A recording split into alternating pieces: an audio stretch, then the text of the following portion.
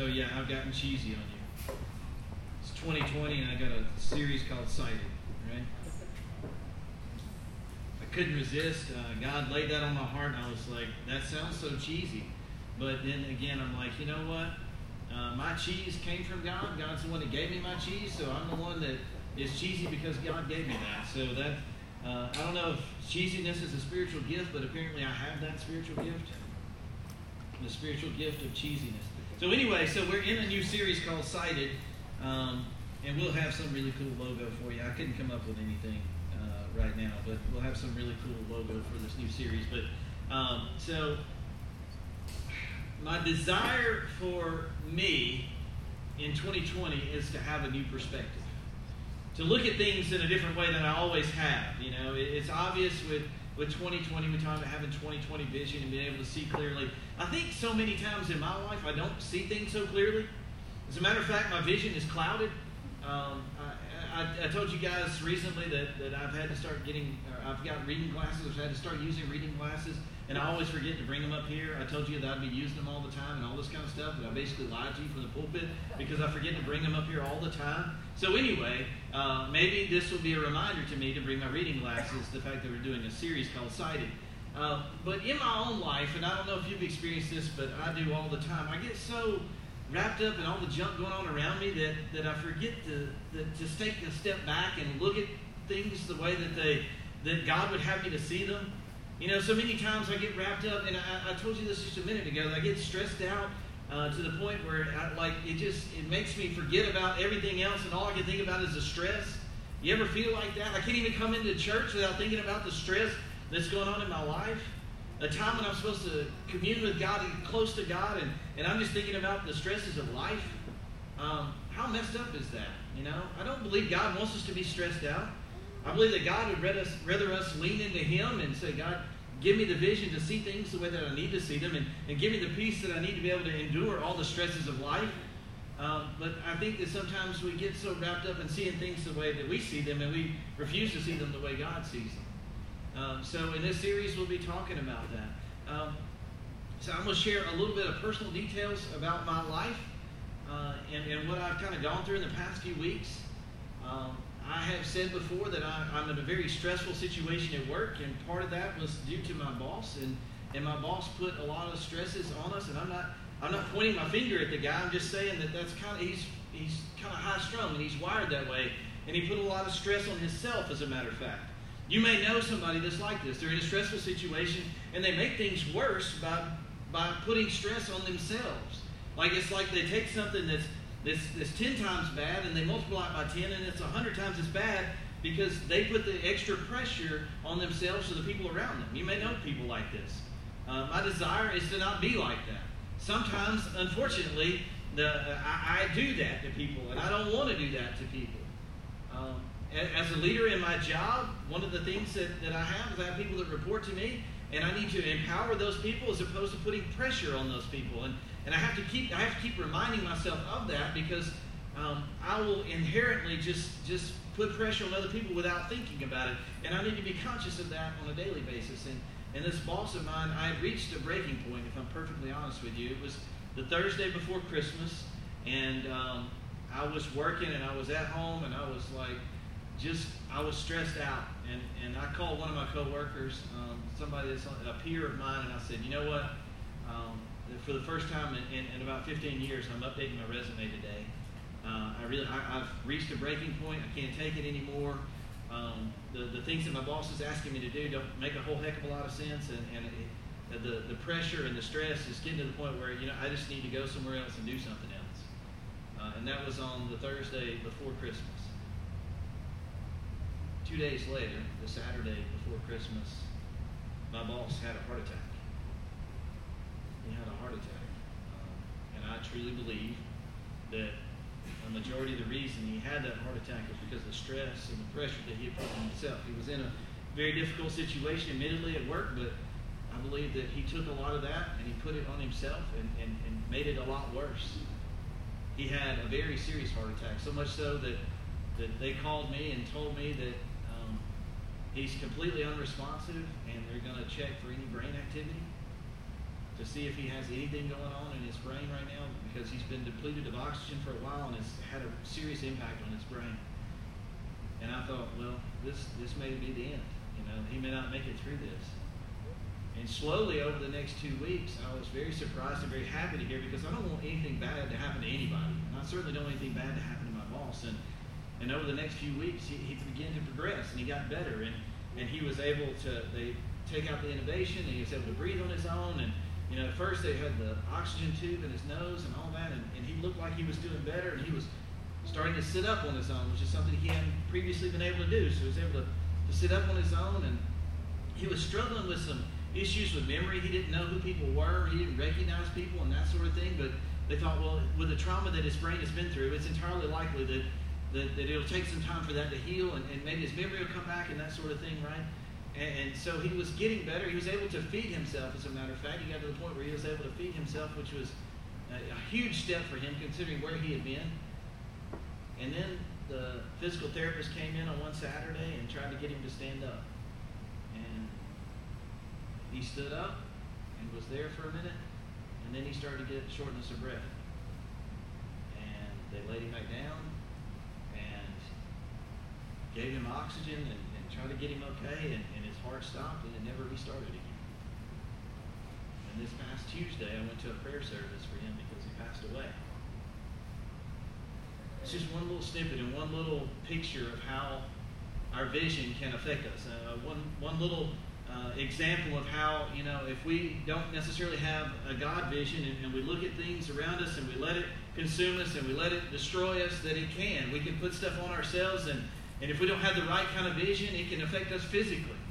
And you know as well as I do that when we're under stress, that it can cause all kinds of health problems. It can cause you to think all kinds of crazy things. It can do serious damage. Well, my prayer and what God has opened my eyes to this year in 2020 is, man, we just need to have a different vision. We have a better clarity to see things the way God sees them and less the way that we see them. Because it can seriously, to the point of where it can kill us if we don't have the right kind of vision. So today I wanted to talk about that a little bit. And the thing that came to my mind immediately when I started thinking about this is I started thinking about the prophet Elisha. And he had a servant that was with him. And some of you guys have heard this message before, and you've heard me preach on this. Not the same message. It's the same passage. It's never the same message. But I got to thinking about this servant of Elisha, and how they were in a difficult spot, and God gave this servant the vision to see things the way that Elisha saw it. And we'll talk about that today. We'll actually be in 2 Kings chapter 6 today. That's where we'll be. The prophet Elisha has taken on the role of being kind of he's kind of taken on Elijah's role. So if you remember the prophets of Baal that Elijah stood up against, and how he had to take his stance and prayed fire down from heaven and consume the altar and all that kind of stuff. Elijah was Elisha's mentor. Okay, so he was like, he took up the torch, the cloak actually, from Elijah, and now he's the prophet of God, and he's consulting with the kings of Israel, telling them what they need to do, what they don't need to do, right? So here we see that Israel was constantly under attack from the enemy. They were constantly trying to impress themselves upon Israel, and they were constantly trying to take over Israel. And you see that a lot of times, and a lot of stuff that's recorded in 1st and 2nd Kings has to do with these attacks. And here we see Elisha and the Arameans are trying to attack Israel. And what we see in 2 Kings chapter 6, it says this: when the king of Aram was at war with Israel, he would confer with his officers and say, "We will mobilize our forces at such and such a place." But immediately Elisha, the man of God, would warn the king of Israel, "Do not go near that place where the Arameans are planning to mobilize their troops here." So the king of Israel would send word to the place indicated by the man of God. Time and again, Elisha warned the king so that he would be on alert there. So what's going on here? So the Arameans are trying to attack the Israelites, but they forget about one key component, and that is they've got the man of God. He's referred to as the man of God. Here Elisha is referred to as the prophet of God, the man of God. And this is somebody that is basically the king of the Arameans is making plans. God hears those plans, as he always does, and he beams those plans down to Elisha, right? That's basically what's going on. So it's basically like God has got the ultimate tapping device on his phone, and like he's relaying the information to Elijah. Here's what's going on. And of course, if you're the king of the Arameans, what are you going to think? Every time we go to do something, they got the inside track, and there's got to be a traitor on our side. Somebody must be filling them in on what's going on. Somebody must be telling the Israelites that we're coming to this place at this time, and here's where we're going to be, because every time we go there, it turns out the Israelites are either gone or they're ready for us.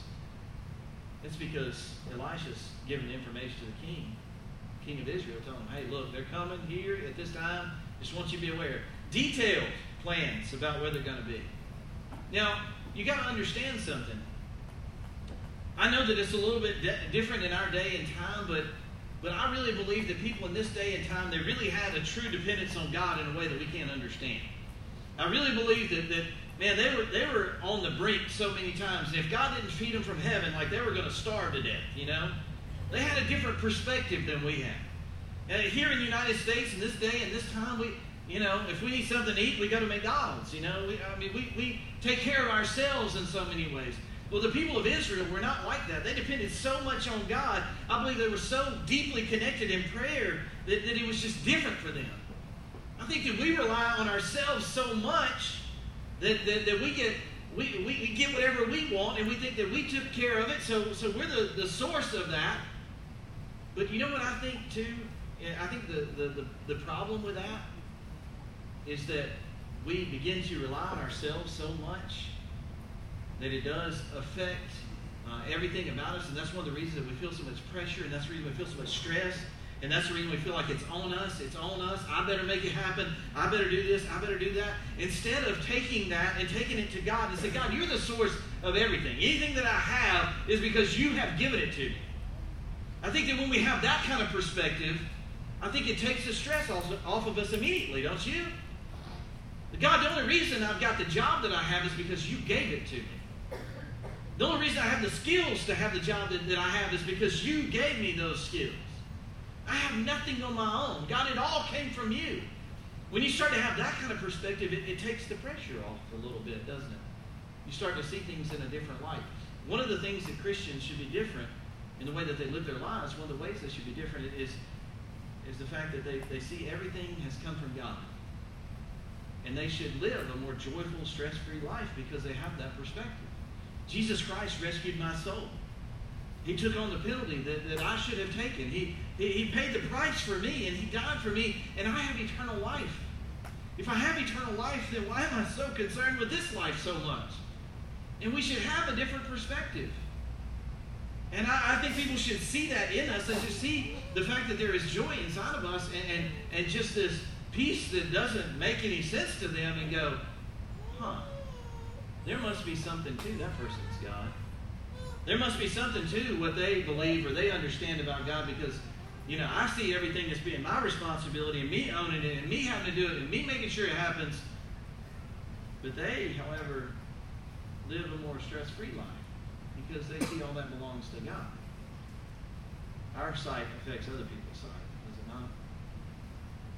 How we see things, what we see, affects how we live our lives. How we live our lives affects what people see in us. That's what they see in us. And it becomes our testimony, right? The reason I live my life in such and such a way is because God is the one that is in control, and it's not all on me. As a matter of fact, it's all on Him. So here, we've got God interceding and telling Elisha, here's where they're going to be.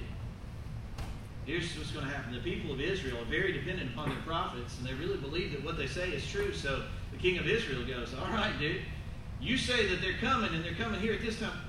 By the way, Elisha, do you mind telling me where you got this information? And what would Elisha say? God. And they're like, okay, well, that's a good answer. Okay, let's bank on that one. I like that answer. Okay. Whereas today, I think that if I were to go to President Trump and say, you know what, we need to do this, and we need to do this. And he would say, where did that come from? And I would say, well, God told me. Immediately, I would be escorted out by security, right? Like, they would say, thank you for the input. We really appreciate it. There's the door, But the people of Israel are a little different, He goes and Elisha talks to the king, and he's like, this is where they're going to be. And then what happens, right? He kind of proves that that's the case, because it says time and again, time and again, time and again. I think if we have the right God perspective on our lives, that we will see that God is faithful again and again and again. We just sang about that just a minute ago, right? Like every single time, like if we look back at our lives and we have clear vision about what God has done in our lives, and we see clearly what God has done in our lives, we will see how God has come through again and again and again. And I can trust it in the future because He's done it in the past over and over and over again. He's already proven Himself by His Son Jesus Christ. You understand that, right? Like if you're wondering, man, I really need this or I really need that, and is God going to take care of it? All you have to do is look back to the cross and say, okay, He's taking care of everything. That's all I really need was the cross of Jesus Christ. Because eternity is what's going to count in the end. Not how much money you die with in your bank account. What's going to matter is eternity and the fact that Jesus Christ paid the penalty and the price for all of us. When you wonder if God's going to do it again, He already answered that question through His Son Jesus Christ. There's nothing else He needs to answer. It's already been proven. He's already paid the price. It's already been sent out there. There's nothing else for Him to prove. So here we've got this man of God coming to the king time and time again. It turns out to be true. The king immediately thinks that it's probably a traitor in their midst. Let's read that in chapter 6, verse 11. It says that King Aaron became very upset over this. He called his officers together and demanded, which one of you is the traitor? Who has been informing the king of Israel of my plans? So somebody without a God plan or a God-sighted vision that they're going to see things and you say, well, must be an inside person. It must be, because he's not thinking about God. That's not where his mind is. He's not thinking, well, the people of Israel have the one true God, and that's maybe where their information is coming from. Now, all he says is, it's got to be somebody here. It can't be some supernatural God that's doing that. It's got to be somebody on the inside. And somebody that doesn't know Jesus, that's the way that they see things, right? The reason this has happened and that has happened is not because God is in control and God is doing this. It's because you wronged me, you did this, you backstabbed me, you did this. All of these kinds of things, they want to blame it on somebody else as opposed to looking at God and say, God, you know what? Everything I have is because of you, and every single thing that happens in this world is because of you. And I'm focused on you and not so focused on what everybody else is doing. That's why it is that when people attack us or come against us, Jesus says, just turn the other cheek. It's just, if they strike one cheek, give them the other one to strike too. You see, because in the end, all that's not going to matter. People are going to come after you. They're going to attack you. It's going to happen. You get all ticked off all you want to, but it's not going to do you any good in the end. As a matter of fact, Paul says if you want to really get to somebody, then what you need to do is you need to be extra nice and pray for and love on those people that attack you and persecute you. He says it's like dumping hot coals in their head. We are to be different, act different, and have a different vision. Therefore, all these things that people are doing, we don't have to be looking at all of them. We just need to be looking to God. That's where we need to be looking for. All these things are coming against us. People attacking us. People saying stuff about us. People excluding us. Whatever the case may be, we just need to. You say, you know what, God, you're doing this for a purpose and a reason, and their lives are in your hands, and you're just controlling them. And maybe the reason I feel the way that I feel is so God's preparing me to be able to take on something bigger, to take another step in my relationship with you, God. Instead of finger pointing and going, it's your fault, you did this, you did that. Say, God, you're the one that's in control, and you're preparing my life for something else. And whatever you have for me is okay, even if it's bad, because I know that there's good at the end. I know that ultimately, no matter what happens in this life, eternity with you is what matters most. So here the king of the Armenians is like looking around, and must be you, pointing his finger everywhere, going, here's the problem, the problem is not. The problem with us is not God. The problem with us must be somebody on the inside, right? That's what he's saying.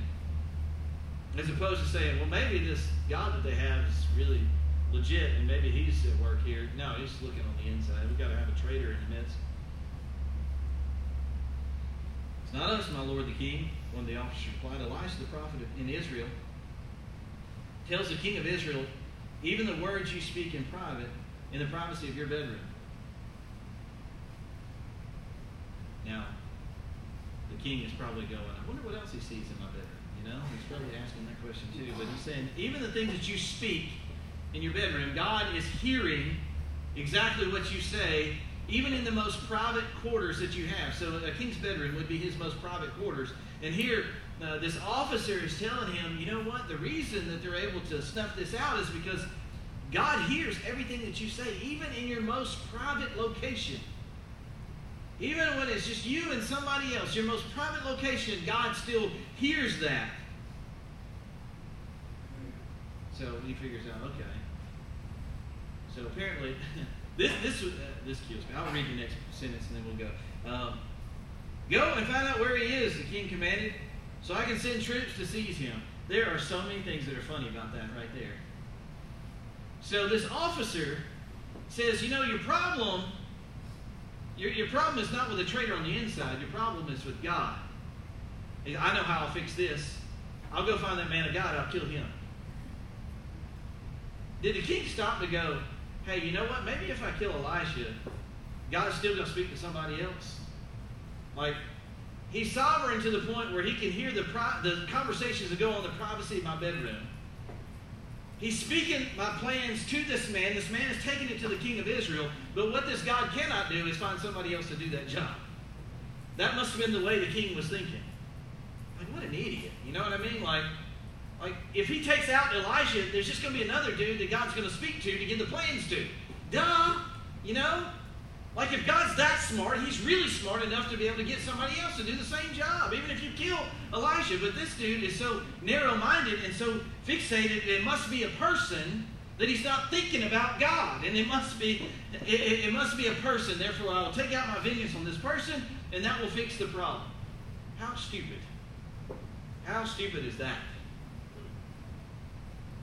If for some reason I have a heart attack, and I don't make it 2 weeks, God will raise up somebody else to speak. There'll be another speaker.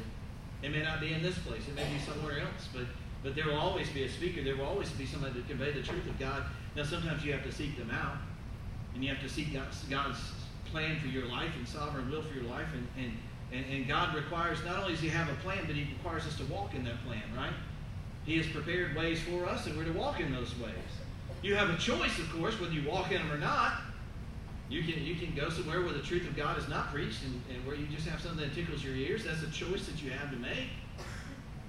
But to say that, you know, if something happens to me, that's the end of the voice of God, that's a ridiculous thing to say. That's a ridiculous way to think. And here, so that was one funny thing that he says, is that, you know what, if we take out this guy, then obviously we'll take out the voice of God. We'll fix the situation by killing Elisha. So go find out where he is. So here's what the king says. We've been making these plans in secret. God's been hearing them and giving them to Elisha.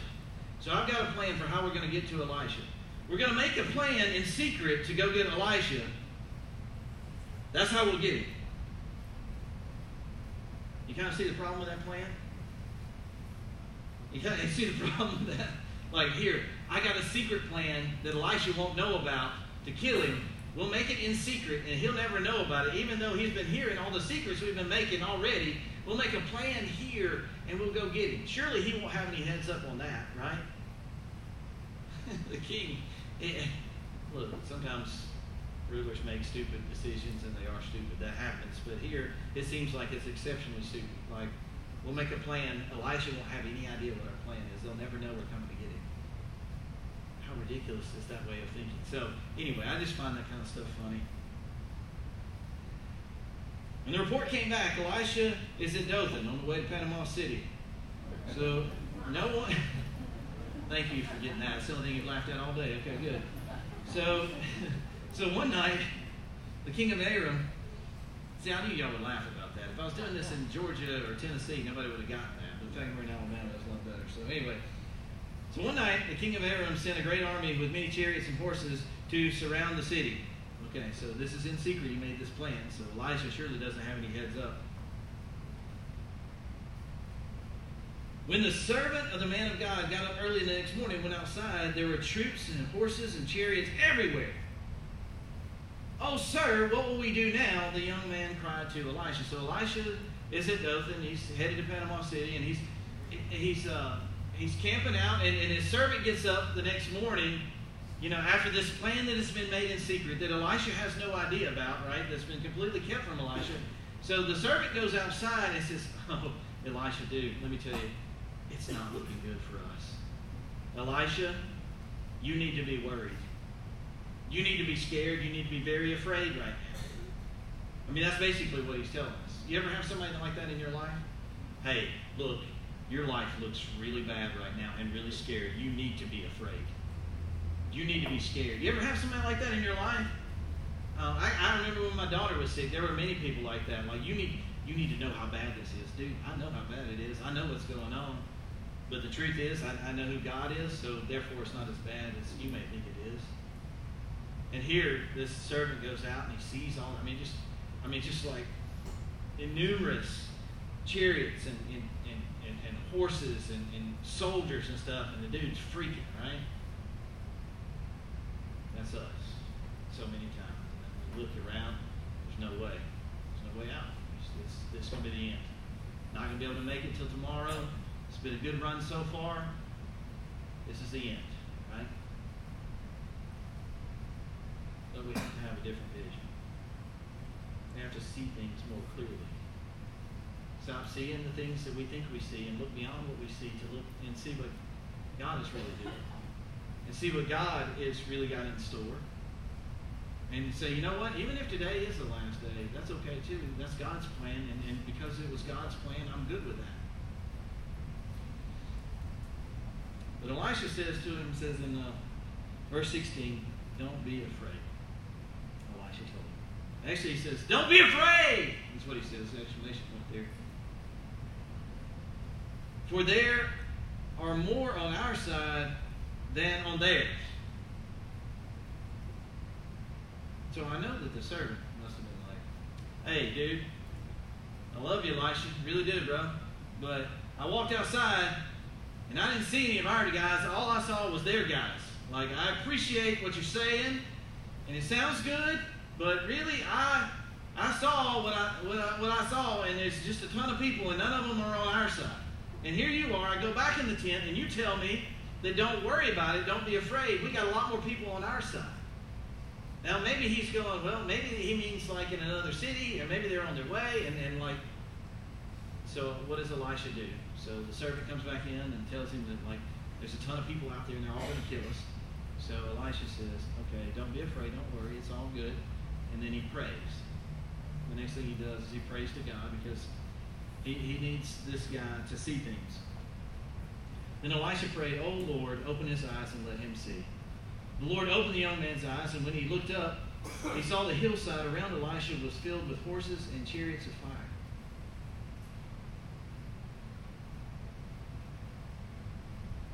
So, there's many things that have been said about these horses and chariots of fire. There's many things, even movies, chariots of fire made in reference to this. What's happening here is that this young man, this servant, I believe him to be a young man, basically, just based on what I kind of see. Typically, a servant was somebody that would be traveling around with Elisha, would typically be younger than him. He's probably a younger man, a little bit, maybe a little bit immature, maybe in his faith, and just youthful, and he doesn't really see things the right way, And here, Elisha just falls down and prays. So God, you know what? He needs to see. Father, let him see. And I need that prayer. Don't you? Father, let me see. I just need to see what's really going on. I need to take my vision off of what I see right in front of me and see the bigger picture. And Elisha prays for the servant, Father, let him see. And then he goes outside and he looks up and he sees behind Elisha, he sees horses and chariots of fire. These aren't just horses and chariots and men. These are horses and chariots of fire. Now, I don't know about you, but for me, if I got to be in the battle, between horses and chariots and men, or horses and chariots and men on fire, I'm choosing the fire guys, right? Like, I want to be on their side. I don't know why they look like fire, but I want to be on the side of the fire guys. You know what I mean? Like, that's... So, I mean, when he's looking at this, imagine the sense of relief that he felt. Not because they had already won the battle, just because he could see clearly. What does that say about our lives, right? We've already won the battle, you know. I don't know if you read the back of the book, but in the end, we win. If you read the end, we win. We're so consumed with all this junk and stuff going on around us, and all we see is that right there. And many times, so many of us haven't even bothered to read the end. In the end, we win. We win. We're part of the family of God. We're part of God's chosen people. And in the end, we win. We just need to see that. We just need to see the reality of who God is. And this particular young man, he needed to see who was really on his side. And once he saw that, I think everything else just kind of faded into the background. For us in our lives, isn't it a lot like that? And we forget about the back of the book, don't we? All we see is what's going to come up this week in our work lives, or what's going to come up this week in our school lives. What's going to come up this week in our personal lives? We'll kind of face it, the challenges we face coming up in the next week, and that's all we see sometimes. Instead of taking a step back and say, God, help me to see. Help me to see what's really going on here. Help me to see the fact that you are really in control, and everything that I'm afraid of, you've already got an answer to. Everything that I fear, everything that I'm walking through in my life, you've already got something much greater in store to take care of all of that. I was reading a story, actually, by Ravi Zacharias. He's a great preacher, a great man of God. He was talking about how he went to Angola Prison in Louisiana. Angola Prison is a state penitentiary for Louisiana, and if you want to know where it is, if you picture Louisiana as an L, it would be right there in the crook of the L, right? So Angola Prison was known as one of the nastiest, most horrible places that you could possibly be assigned to if you were a prisoner. The state penitentiary was terrible. 85% of the people in there were serving a life sentence with no chance of parole. Once they went into Angola Prison, they were never coming out. It was a horrible place.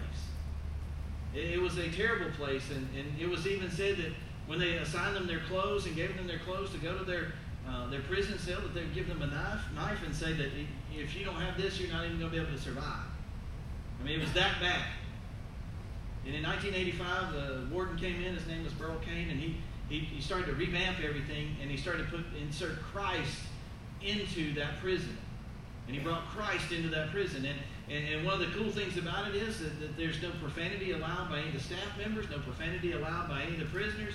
It's not acceptable to use profanity in Angola Prison. And things started to transform. They started to transform radically in Angola. And he was talking about all the things that he began to experience. The fact that Ravi Zacharias was talking about that he went in there and he was actually teaching, because he was teaching some 90 men that were in seminary inside the prison. Even though they would never leave the prison, they were in seminary to become pastors so they could be pastors to the other prisoners.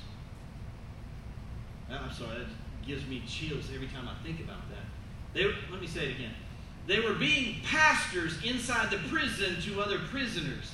Even though they would never get out of there, they wanted to go to seminary inside the prison so that they could be pastors inside the prison.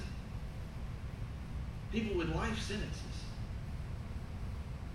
And Ravi Zacharias was talking about how he went to death row, right? Because they execute men and women prisoners there.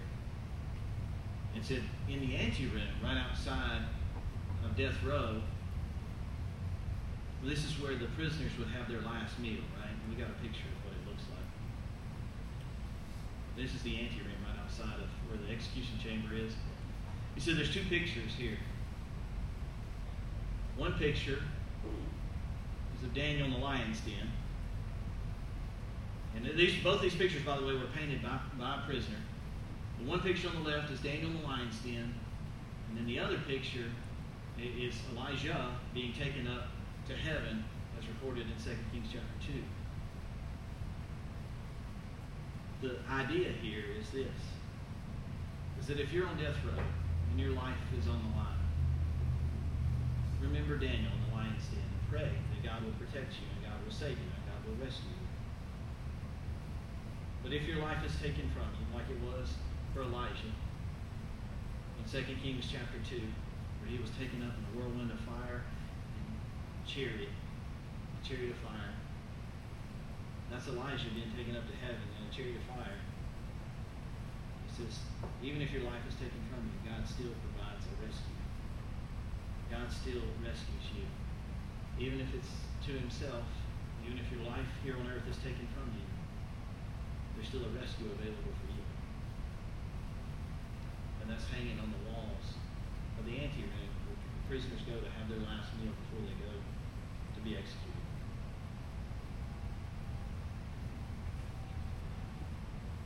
I think it was important for somebody that's about to go and their life is about to end. One of the things that's important for them to see is this picture of God's rescue, this picture of God's salvation that's available to everybody. It's important for them to see. It's important for them to remember. It's important for them to connect to the fact that there is salvation available to them. And that's the reason this prisoner painted those pictures to put up on the wall in the antechamber. As you go through your life, as you go through your trials and difficulties, and probably nothing you experience is anywhere close to knowing that you're about to go into a death chamber. Nowhere close to that. But sometimes we get on that very brink, and sometimes we get into dark places, and sometimes it feels like life is just crushing us to the point where maybe it's health for ourselves, maybe it's the loved one's health, maybe it's any number of things that can make us feel like we're basically walking through the valley of the shadow of death. We're right there on the brink, right? The thing that's important for us to remember, and it's important for us to do, is to see. To see clearly. To have our perspective changed so that we're not looking at the things that are going on around us, but we're looking to the salvation that God provides. Whether it's Daniel in the lion's den, or the fact that he rescued Daniel from being consumed by those lions, or it's like Elisha, when Elijah was taken up to heaven in a chariot of fire and his life came to an end. It's important for us to recognize that there's a rescue available for each and every one of us.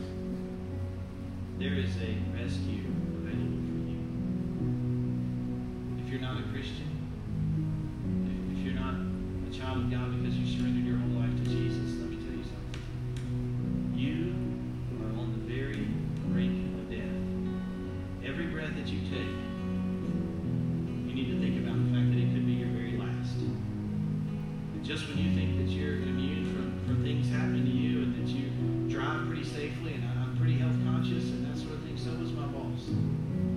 So was my boss, who had a heart attack on a Saturday. He never came back to mentally, and 2 weeks later he took his last breath. You need to recognize and see clearly how close you really are to death. And then on top of that, you need to see clearly that God has prepared a way through his Son Jesus Christ to rescue you. Whether it's in this life and he rescues you from a heart attack and he pulls you back, or he allows you to go on and be in his presence. There is a rescue available for you. And that only happens to the one true God who sees everything and knows your most intimate thoughts and every single thing, every single conversation that happens in your most private places. He knows it all. He still chooses to rescue us because that's the kind of God he is. Father, thank you for this precious word. Thank you, God, for the testimony of Elisha. I thank you for the fact that he prayed that this young man's eyes would be open, that he could see what's really going on here, and the fact that you are really in control. And God, you really have the strength and the power and the might to do great things. God, I pray for the person that is in this place and they are struggling, they are hurting. God, their lives, they feel like it's crumbling all around them. And Lord, they don't know what's going on, and all they can see is death and destruction and heartache. And God, that's all they have their eyes fixed on. God, I pray in the name of Jesus Christ, your Son, that you would